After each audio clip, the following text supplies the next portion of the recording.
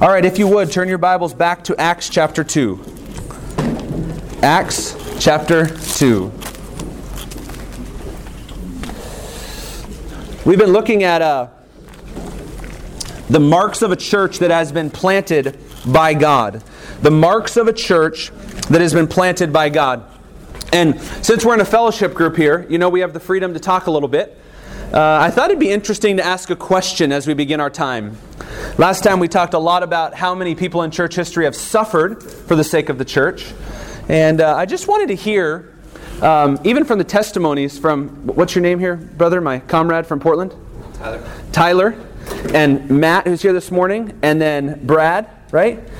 Hearing all three of you talk about how difficult it was to find a church. I just wanted to ask, of the people in this room, a show of hands, how many of you, did you have a healthy church that you went to before finding Grace Emmanuel? Okay, put your hands up high. Okay, 1, 2, 3, 4, 5, 6, 7. So maybe 10. Okay? 10 people in this room that had a healthy local church before coming here, where we have a healthy local church by God's grace. There's probably how many people in this room? I don't know, 100, 90, 80? Mike, how many people are in this room? 70, I don't know. 70 to 80 people in this room. Now you think about that. That's a small minority of people that have been inside an Acts 2 church. A real church. And I know that over the years, my wife and I, when we've lived in different areas, when we were playing baseball and different things, it seems like when we would drive to a healthy church, we would drive past like 50 churches on the way on each street corner, right? And you think about the amount of unhealthy or compromised or even totally apostate churches there are in America today and across the world. It's striking and sad. And I think of this quote as we go back in Acts 2 today. I've told it to you before, but a dear friend of mine typically says this. He says, when I look at my biography, I've told you guys this before. He says, when I look at my biography, GIBC is a very abnormal and extraordinary church. So when he takes a look at his history of attending churches, and then he's come to GIBC, he says, this is very abnormal, very extraordinary. But then he says, but when I look at the New Testament, GIBC is a very normal church, a very ordinary church. And really that's what I've loved about us studying Acts 2. Because this passage has not been confirming and comforting to see that we have the most uncreative, non-innovative, they would fail in marketing school if they were in marketing school ministry, pastoral staff. We have done all we could to not deviate from the church's birthday in Acts 2. That's comforting. That's encouraging. It's been a great thrill to my heart to think about that. And so what I want to do is I want to read Acts 2, 37 to 47, and then we're going to jump back into our outline, which has been this. We've been looking at 10 marks of a church that has been planted by God. And that's really the most important thing, right?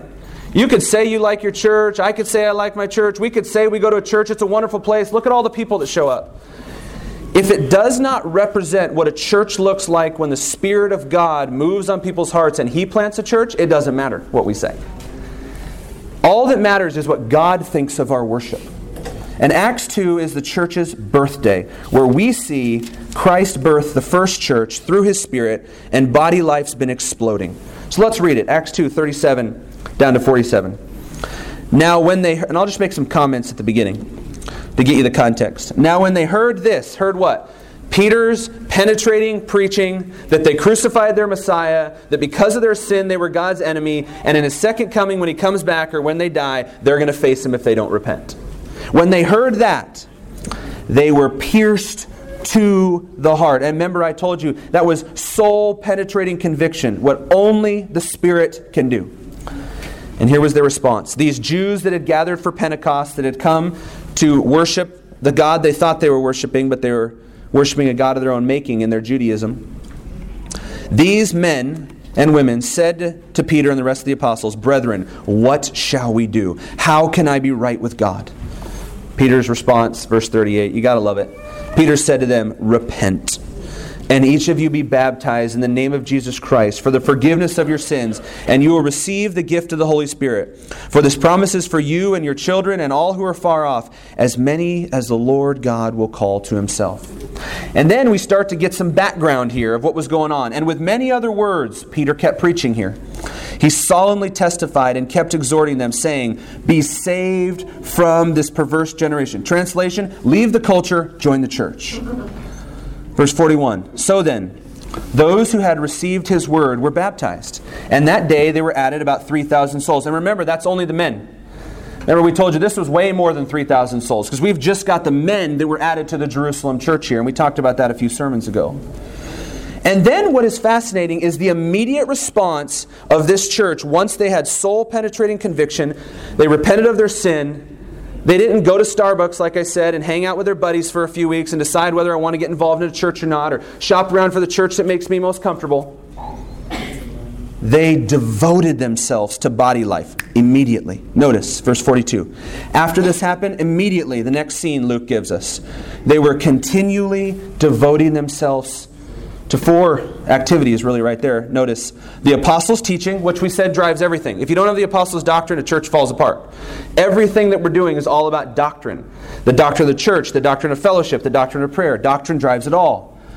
And then, notice, they were devoted to fellowship, to the breaking of bread, which was communion, to remembering Christ, and to prayer. Verse 43, everyone kept feeling a sense of awe, and many wonders and signs were taking place through the apostles. And all those who had believed were together and had all things in common. And they began selling their property and possessions. And they were sharing them with all as anyone might have need. Day by day, continuing with one mind in the temple and breaking bread from house to house, they were taking the meals together with gladness and sincerity of heart, praising God and having favor with all the people. And the Lord was adding to their number day by day those who were being saved. So what you have is you have the immediate response of soul-penetrating conviction as they devoted themselves to the church. Then Luke gives some background, and here's what it looks like when body life unfolded. If you remember, our outline's been this so far. We've seen, 1, they had a regenerate membership role. They weren't concerned about bodies, they were concerned about souls. And they were making sure that the church was full of believers. That was our first mark. Second mark of a church that has been planted by God. They were devoted to sound doctrine that was taught by qualified men. Third mark, they were devoted to vibrant fellowship, which, remember, we talked about. It fulfills the one another's. They had a culture of discipleship and they pursued unity. Fourth mark of a church planted by God, they were devoted to remembering Christ. We talked about that. They took communion. They exalted Christ. They confessed sin. They repented of it. They reconciled relationships with one another. They were healthy. Mark 5, they were devoted to fervent prayer. And now, we're going to look at Mark 6 and finish out the rest of our marks this morning. Mark 6 of a church that has been planted by God, according to Luke, is they baptized believers publicly. They baptized believers publicly.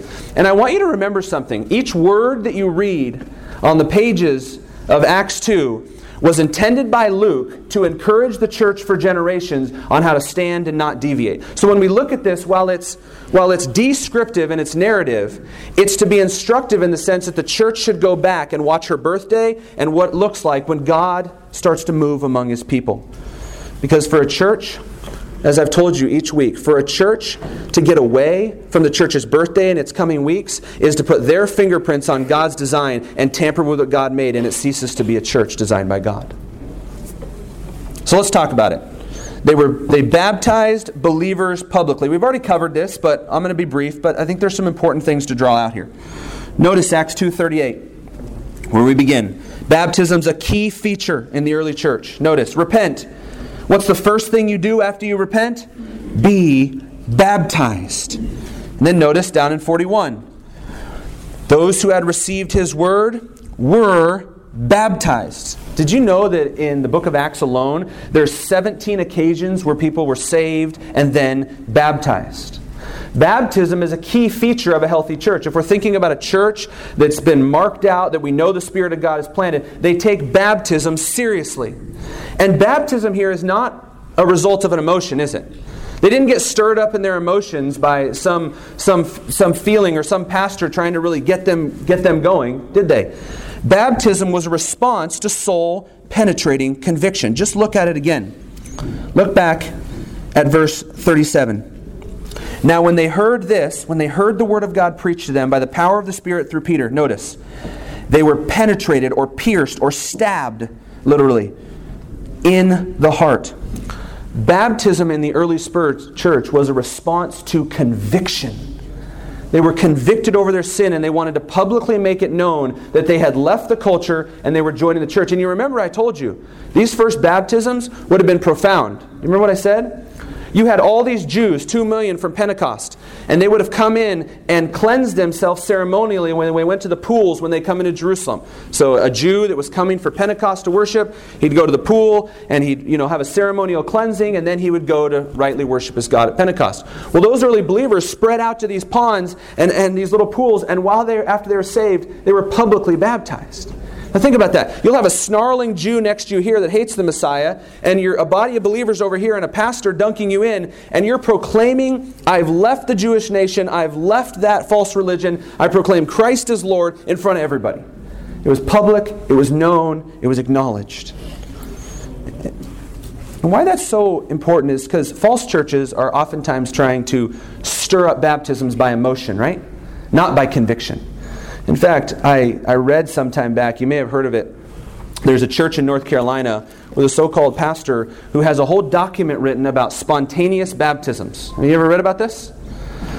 So this pastor actually has a document written on his website for his leadership team, and what he does is on a day when they've decided to have spontaneous baptisms, they go up and they put people in the church that are part of the spontaneous baptism team all the way through spread out through the congregation of, I don't know how many people at Stephen Furtick's ministry, whatever they are, 20,000, I don't know. They're spread out, and he starts to preach, and the more emotional he gets, they have people that are from the church stand up and walk down the aisles to try and stir the emotions of the other people there to get them to respond so they can have a baptism. Now, you'd think that they would not market that, but there's actually a document written that instructs people how to do it. I mean, you imagine people being so deceived in a church that they actually think that's a good thing? So it's crucial we understand that baptism is not a response of emotion, that someone cranked you up. It's a response of conviction of your sin and the desire to go public with the fact that Jesus is now your Lord. That marked out the early church. Baptism in light of conviction of sin and the desire to make Christ known. That marked out believers. In fact, if you were a believer in the New Testament church and you said, I'm a Christian, you haven't been baptized, they'd say, why not? Don't you want to make it publicly known who you stand with now, who your loyalty's to? This was what marked them out, that they had even come to Christ. So baptism was crucial. Let's move on here. I just want to get to some of these other points because we've already covered that in the past few weeks.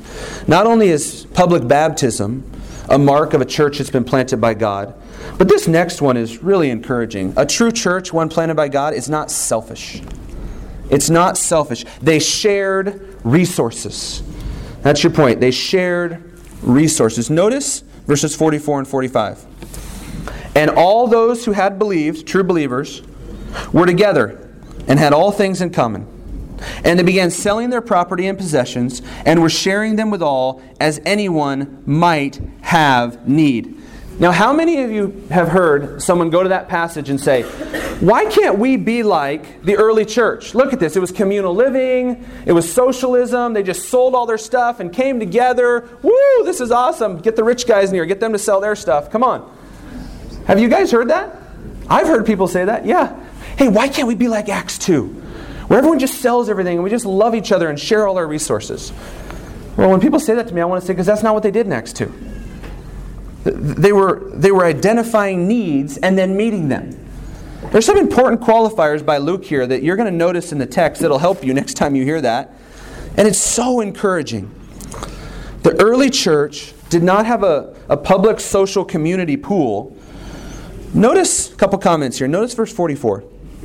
They had all things in common. That's fellowship language. They had common commitments. They wanted to serve one another. It's not ultimately implying their property there. It's implying a one-hearted conviction to meet one another's needs.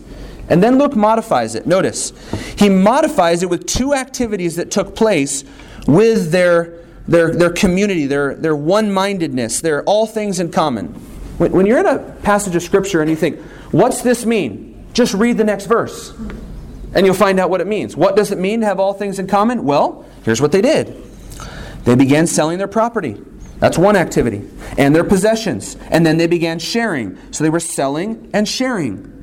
They were identifying needs and then sharing them. And you may think, well, couldn't that be speaking that everyone just did that? They came to the community pool and everybody sold all their stuff and it was just holistic? No, because Luke gives another modifier. The selling and the sharing and the meeting of needs was not for everyone at all times. Notice, it was for anyone who had a need. It was need-based. They were identifying needs and then meeting them. And remember this. This is going to encourage some of you. The first church, the church's birthday, born by Christ, was full of transplants. Remember, they all came for Pentecost from all around. You probably had 200,000 people in Jerusalem, and then you had 2 million or so Jews that would come upon Jerusalem. Right? And we studied before that they came from all over the globe, all the way up into Greece to travel down for Pentecost, which was 50 days after Passover. This first church would have had a bunch of people that heard the gospel, heard Peter preach, soul-penetrating conviction. Think about this. They responded in faith and repentance, and they're from some island in Greece where there's no church. And the dad's getting with his family and saying, okay, we got a choice.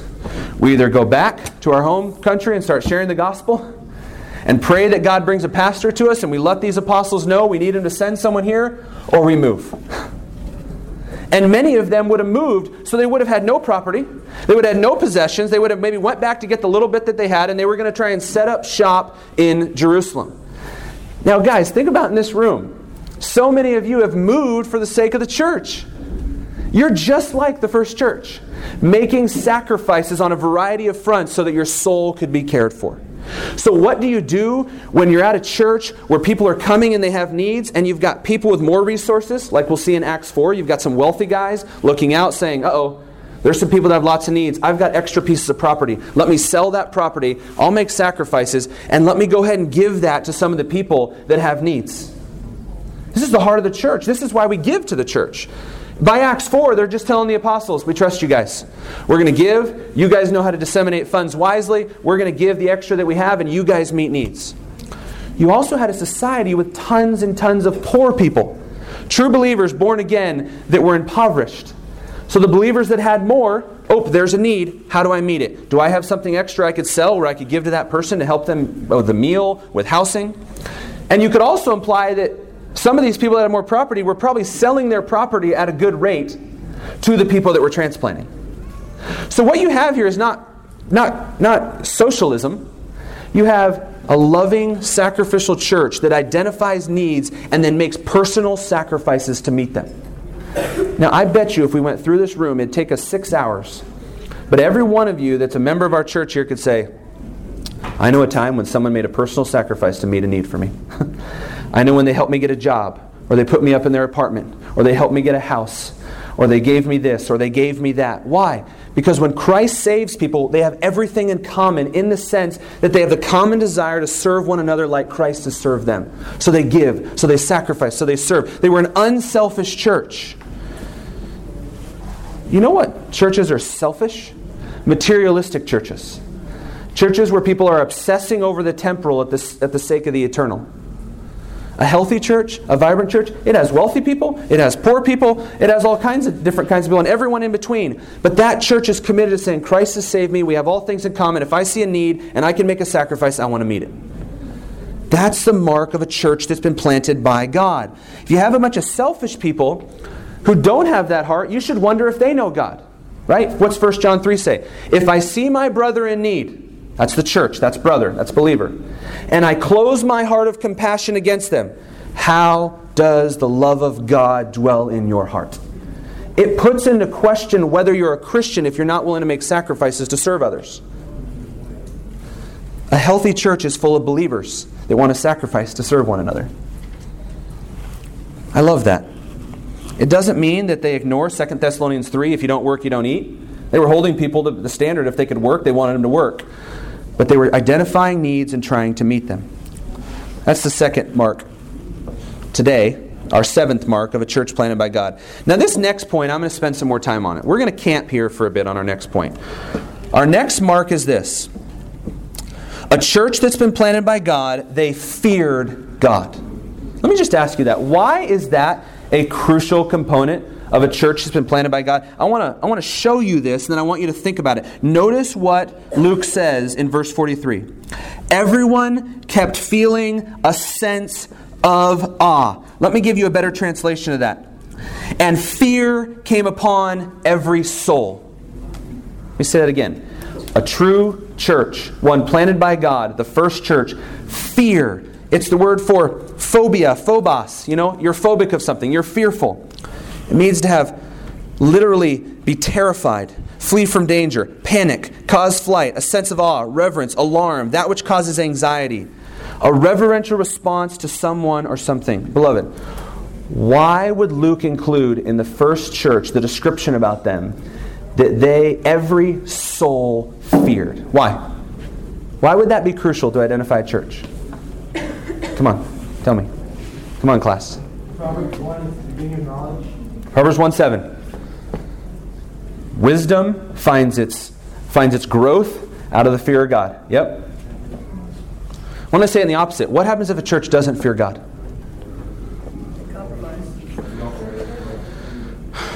Without a fear of God, you will compromise. So you think about churches that are full of compromise. They're just churches that do not fear God, right? This is a crucial point here. This was a church that feared God. What do you think it looks like? How would you identify and know that a church fears God?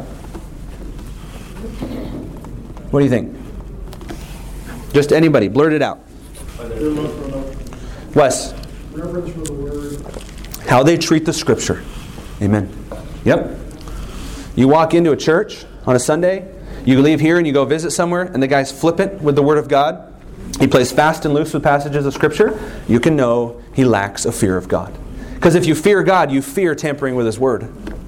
You would never want to put your fingerprints on His message. Yep. What else? Love? Yeah. Yeah. What drives you to love one another is you don't want to dishonor the Lord. He calls you to love the brethren. Yep. Yes. Obedience. It's a holy church. A church committed to sanctification. You know, you can do a lot of things when you survey a church. When people ask me they're going to go check out a church and they're looking at a church and they'll say, I'm looking for gospel preaching, I'm looking for expository preaching, I'm looking for the doctrinal statement that has strong doctrine, I'm looking for vibrant body life. You better also make sure that church is serious about sanctification. Because a church that's not serious about sanctification, as I'm about to demonstrate to you, does not fear God. Let's talk about this a little bit more. Fear was upon every soul. Why? Because they knew their God was holy. And they knew He wanted holiness. And they knew He wanted a holy church. And they knew He wanted a pure church. Knowing their God and what He wanted from them made them fear Him.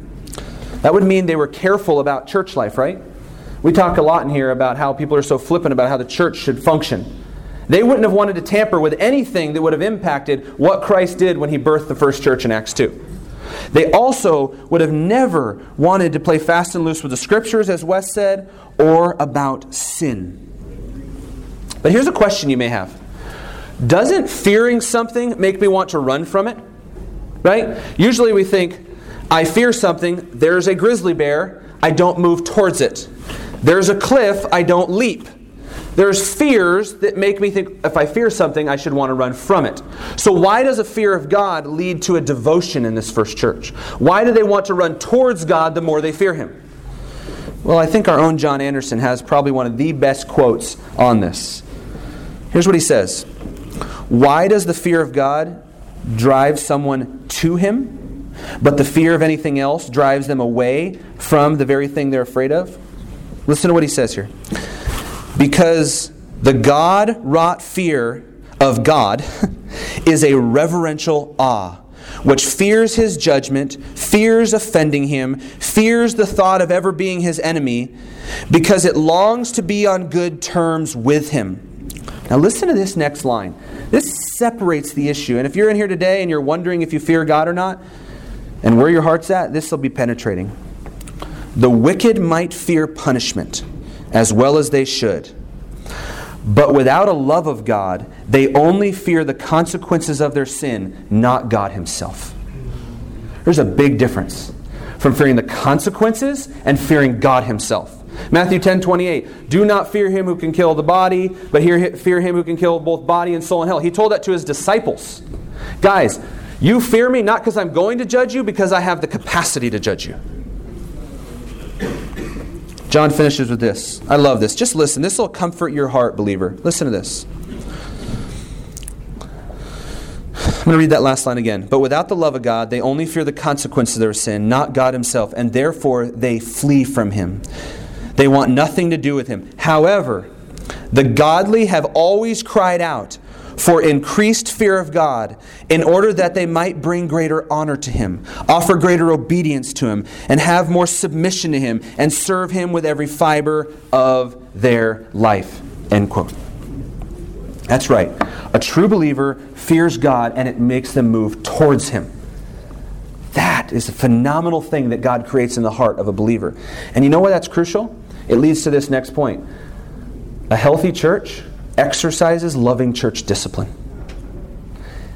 A true church that has a reverential fear of God and takes sin seriously will remove people from that church that are impure or are tampering with true doctrine. In fact, turn to Acts 5. You have your first church discipline just a couple pages later. Watch this. If you go to a church or you go somewhere and they don't have a process by which they go about lovingly confronting people and removing immoral people or teaching false doctrine, it's a false church.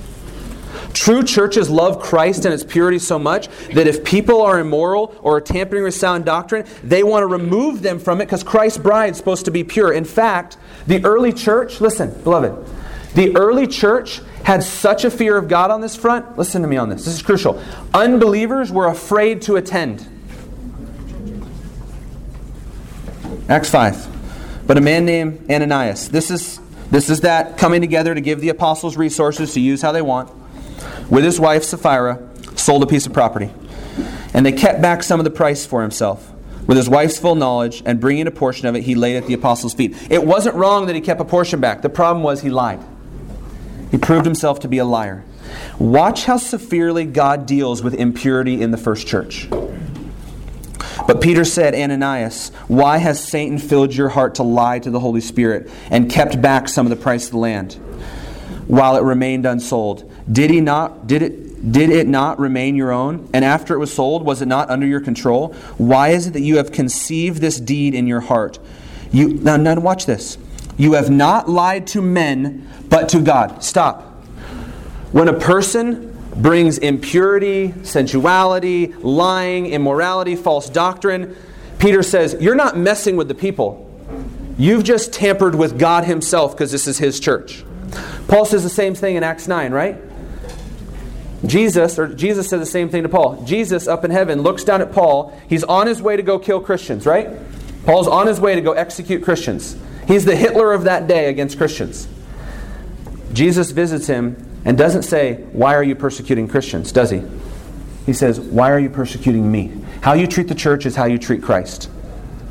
God takes it very seriously. So Peter says, look at the end of verse 4, you have not lied to men, but to God. And as he heard these words, Ananias fell down and breathed his last. And notice, here's our word. Everybody ready? And great fear came over all who heard it. A true church is so holy and treats sin so severely and so aggressively that people that don't want to be serious about sanctification, they don't want to be serious about holiness, they want to play games with their sin, they're concerned about staying there because of how serious that church is about sin. Man, why are so many churches compromising on this front? I talked to someone recently and they were telling me about the old church they were at. And they were in immorality, and they had people excusing their immorality and pushing them into immorality and covering it up for the sake of peace. It's not a church, guys. A church treats sin the way Christ wants us to treat sin, with love and compassion and grace, and there's a process. But here you have God showing He's making an example. This first church in Jerusalem, you bring impurity into the church and lie and deception, God will remove you from the church. Notice verse 5. And he heard these words. Ananias fell down and breathed his last, and great fear came over all who heard it. Now watch this. The young men got up and covered him. Could you imagine being those young men? Whoa. Tell you what, if you had some leaky areas in your life that week, you'd have been getting after it. I'm telling you. Think about that. You wouldn't be want to playing with temptation that week in your private life if you just carried a dead guy away for his impurity.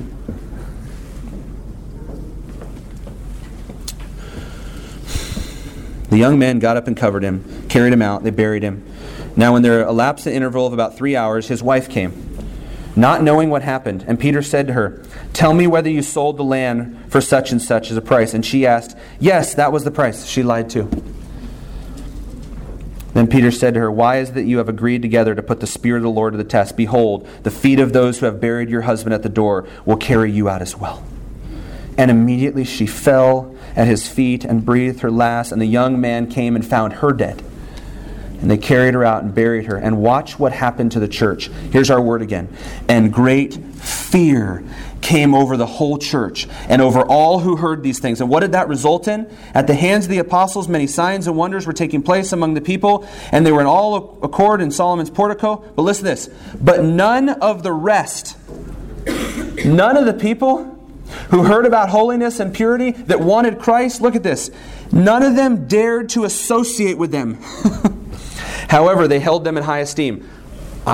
That church that you're a part of, that whole thing, that sounds great for you. I don't believe it. I don't want any part of it. If Christ takes sin that seriously, and that's what happens if I bring my impurity into that, I'm out. And then, look at this. 13, unbelievers didn't dare to associate, but they held it in high esteem. Verse 14, but the believers in the Lord and the multitudes of men and women were constantly added to their number. Those who God brought soul-penetrating conviction by the fear of God, He started saving them in bundles. So you had two responses. It's magnetic, right? Some people hear about the holiness of a true church, the purity of a true church, the call for personal holiness, the call what the Scriptures say, not in perfection, but a direction. God makes some say, I don't want to be a part of that. He makes others say, wow, I'm terrified of being judged for that. Repent of their sins, they come to Christ, they get saved. A true church that's serious about sin exercises church discipline to protect the church, but it also is so serious about it that you ought to see a magnetic response. If a church can preach in such a way that everybody wraps their arms around and accepts it, it's not a church. That's like saying that Jesus was popular with everybody. What happened when Jesus preached, beloved? Some got angry and tried to kill Him. Some softened and were saved. Listen, you've got to guard your heart in this. You come here to Grace Emmanuel. You go from here. We have serious preaching. You go to discipleship and Bible studies and stuff. And you go over there. And Jerry's bringing it from the pulpit. And you've got friends that want to come. And they come here and they're like, oh man, every time I come to your church, it's so convicting. It's so hard. Why can't they just be more encouraging? And you're thinking, I was so encouraged. I learned about some sin, how to grow. I saw Christ as the answer. I was so refreshed. I sang songs. I got a lot to work on this week. What a privilege. And they're going, man, how do you like it there? They just beat you up every week. What's happening? The fear of God and the true preaching on sin is drawing the dividing line where sanctification needs to draw it. One time I was listening to Dr. MacArthur give a Q&A years ago at a video piped in thing. And I sent up a question through the little paper thing, and then Steve Lawson read it to him. It was an anonymous question.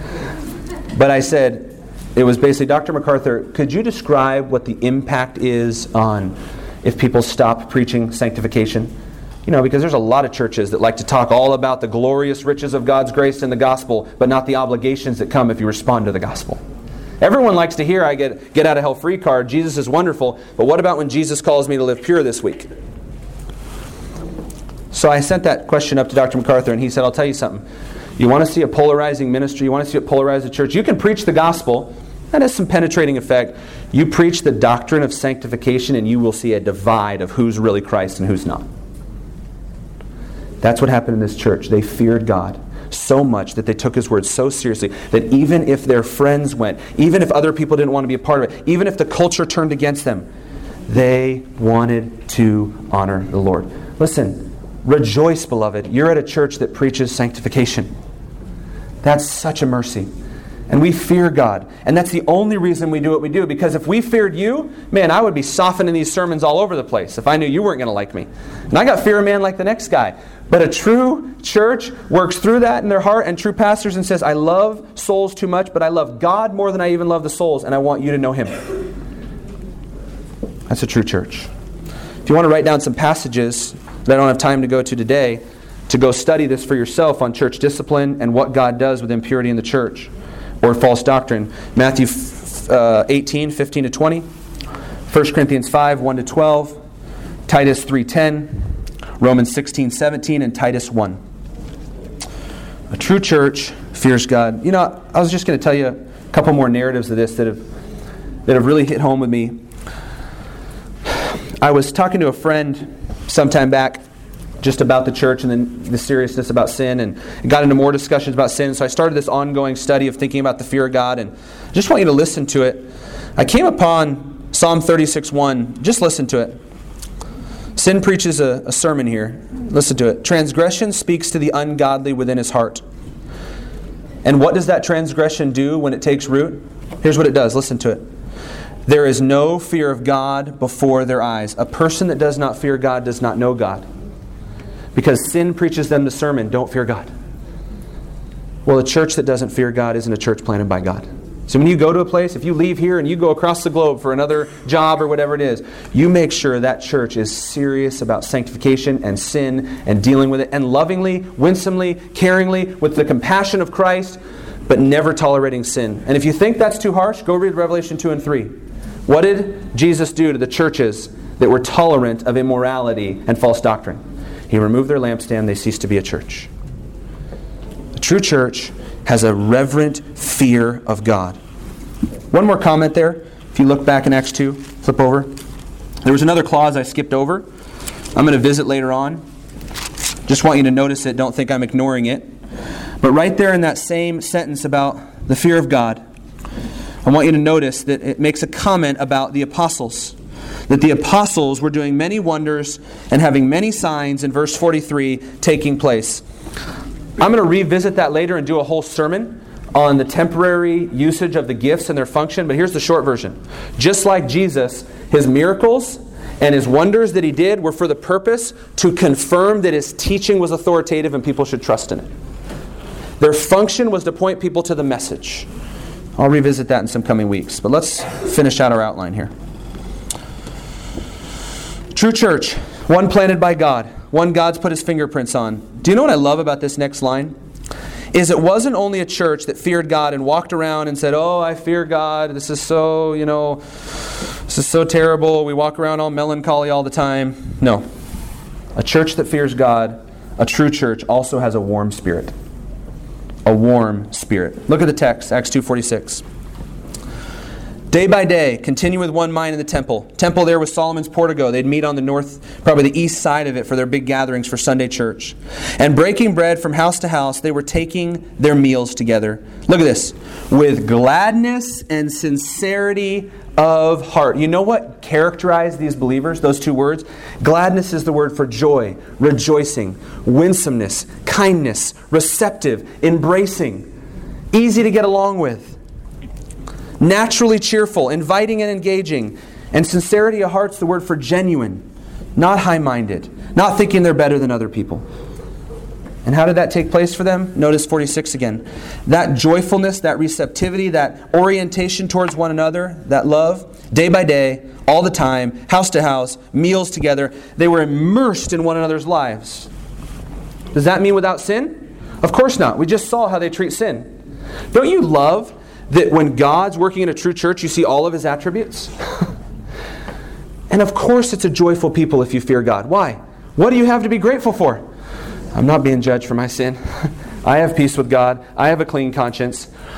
I get to sing to Christ today and mean it because my heart is pure and I know He's saved me. I've got a body. He not only saved me, but He gave me a great church and people love me in spite of myself. And I sin against people and they forgive me. And wow, blessing upon blessing. They were a joyful, thankful, grateful, warm church. Notice it even showed up in praising. Notice verse 47. They were praising God. They were thankful. Prayer meetings, fellowship, they expressed regularly how grateful they were to God. Let me try and tie something together here for you so you don't have a false dichotomy in your mind. How can we have this ministry that's so serious about doctrine and sin and personal holiness and also have this place that's joyful and warm and receptive and kind and embracing and loving and encouraging? When my wife and I came here 10 years ago, immediately we felt like we were just swallowed up. Haven't you all felt that? Just thinking, man, the love, the care, the concern. In fact, Brianna and Ryan were two of the first people that adopted Bethany and I and took us in. Picked us up from the airport when we moved here as a married couple. And Autumn was about this big. Remember that? And you were driving about 40 on the right lane because you were so terrified that something could happen to Autumn. I'm like, let's pick up the pace. I remember that. How do we merge those? Can I just help you with that really quick? I'm going to do it by illustration. I talked to a young man recently, and he said to me, Darren, when I first came to Grace Emmanuel, I was struggling. I said, with what? He said, I wrote it down. He said, when I first came here, I was trying to reconcile how a church could be so serious about sin with such strong preaching and yet so warm and kind. Usually it's like, serious about sin, us four, no more, frozen chosen, get out, we're the real people of God.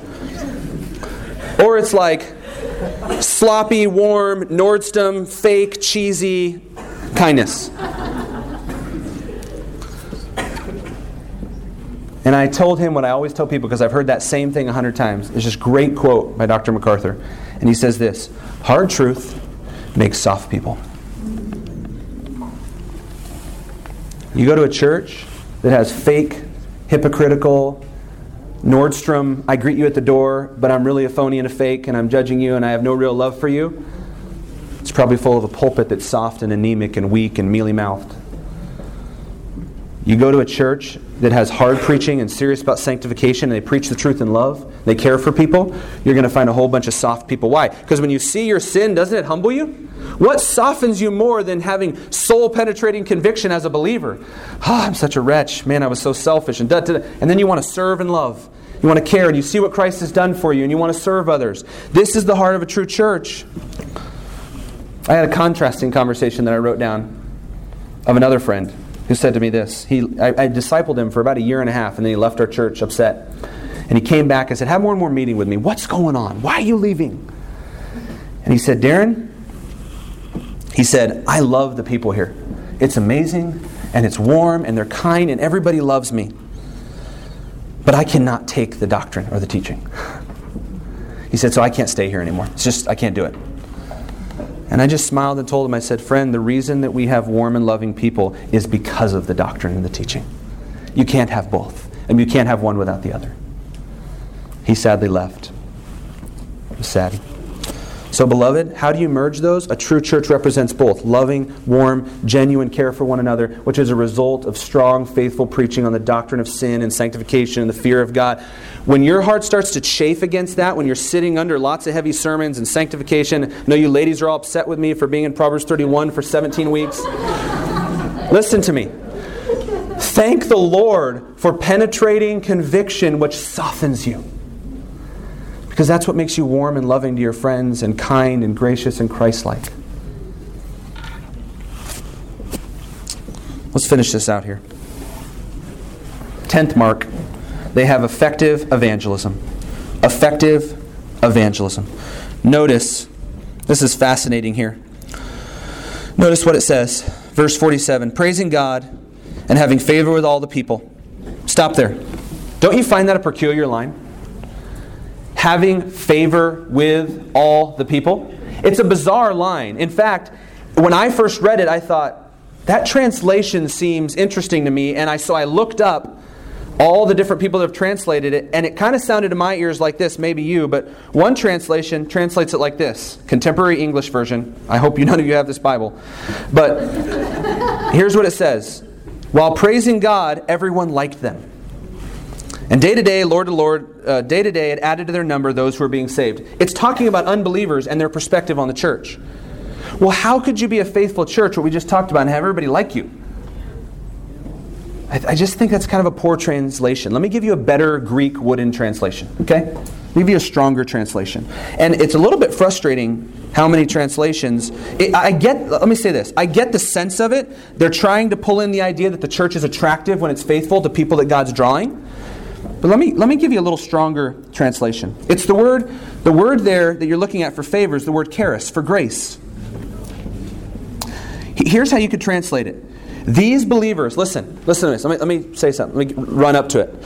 Who were devoted to sound doctrine, devoted to the church, devoted to fellowship, had repented of their sins, were committed to prayer, were serving the body of Christ, devoted their life to the church, were faithful to baptism, were faithful to repentance. This vibrant body, when they spread out from being equipped and they scattered, they had goodwill or charity or kindness or showed forgiveness towards all people. They had a godly testimony. Literally, the word is grace there, as I said, for kindness, and then the preposition's toward. So it was a grace and a kindness towards unbelievers. Now think about that. That's saying that this church was so healthy, these believers were so well equipped, that after they gathered, when they scattered, they were nice to people. They were a good testimony. When they'd go to the grocery store, they'd show off the love of Christ by kindness and sincerity. Fast forward today, when they got on the phone with the Comcast guy and they really didn't like him, they weren't unkind. Seriously, think about this. I think sometimes we go, ooh, I'm worried about my testimony when the person I'm evangelizing. But when I'm on the phone with Verizon, I'm going to light them up. Seriously. These believers were saved. It doesn't say they started an evangelical campaign. They didn't go door to door. You know what they did? They went out in the community with holy lives, telling people when they went from door to door and house to meet with each other, and people said, what are you doing? Oh, I'm going to meet with believers in the church. They were praising God, the text says. Oh, why are you doing that? Oh, I love Christ. Have you heard about the Messiah? He saved me. No, tell me more about it. Now imagine that conversation after you just rude to them when you bought a piece of bread from them at the market. Do you understand that their evangelism was attractive because their lives were holy and they were kind, they were nice, they were forgiving, they were gracious? Can I ask you something? We're just finishing our time. Do you think that you are only working on having this type of kindness and grace and compassion when you think you have an opportunity for evangelism? Or are you doing it all the time, all of your life? You don't know who you talk to, where they're going to see you somewhere else. When I'm driving down Indiantown and I'm thinking, I want to zip in front of this guy, I'm thinking, what if they're pulling into the church? That's not a good move. What if they're new to the church? I'm serious.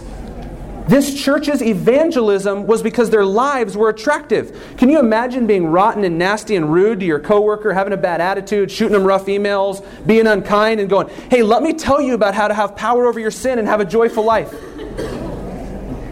you see the problem? This church's evangelism was their testimony to the lost world. Everywhere they went, from the marketplace to the temple when there was Jews that were unsaved there, to their workplace. Beloved, everywhere you go, you're a testimony.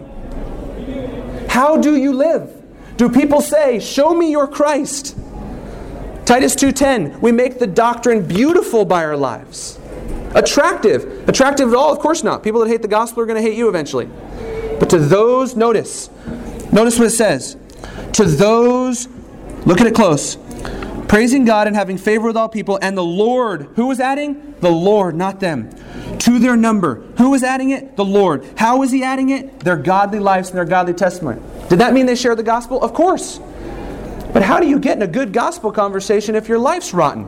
Nobody wants to hear about your Jesus. No. Godly people leave here and they scatter. And this first church went across their community and their sphere of influence, and they were forgiving, grace. They were kind, grace. They were caring, they were loving, they were tender. They were courageous and bold. That's gracious. but they weren't rotten to me. Sometimes I just wonder why the world looks at Christians, true believers even, and says, man, if you're what Jesus is about, I don't really want that. You're not very nice to me. I don't mean if you preach the truth, then they say you're not nice. I mean you're just generally unkind. This church, they exploded across their sphere of influence and showed off Christ by acting like Christ. He's the perfect example. You want to know how to do this? Read the Gospels. Perfect example. Our time's gone. Sometime I'll tell you the story about the open-air evangelist that I confronted about this for another day. It's in my notes. We'll get to it later. 10 marks of a church planted by God. We've seen it. It's been thrilling. Next week, I want to do a message, maybe on the one another's, and talk about this a little bit more. Think about the one another's. But beloved, last thing to you is this. You're here. You have non-creative pastors and elders. Praise the Lord. We have no innovation.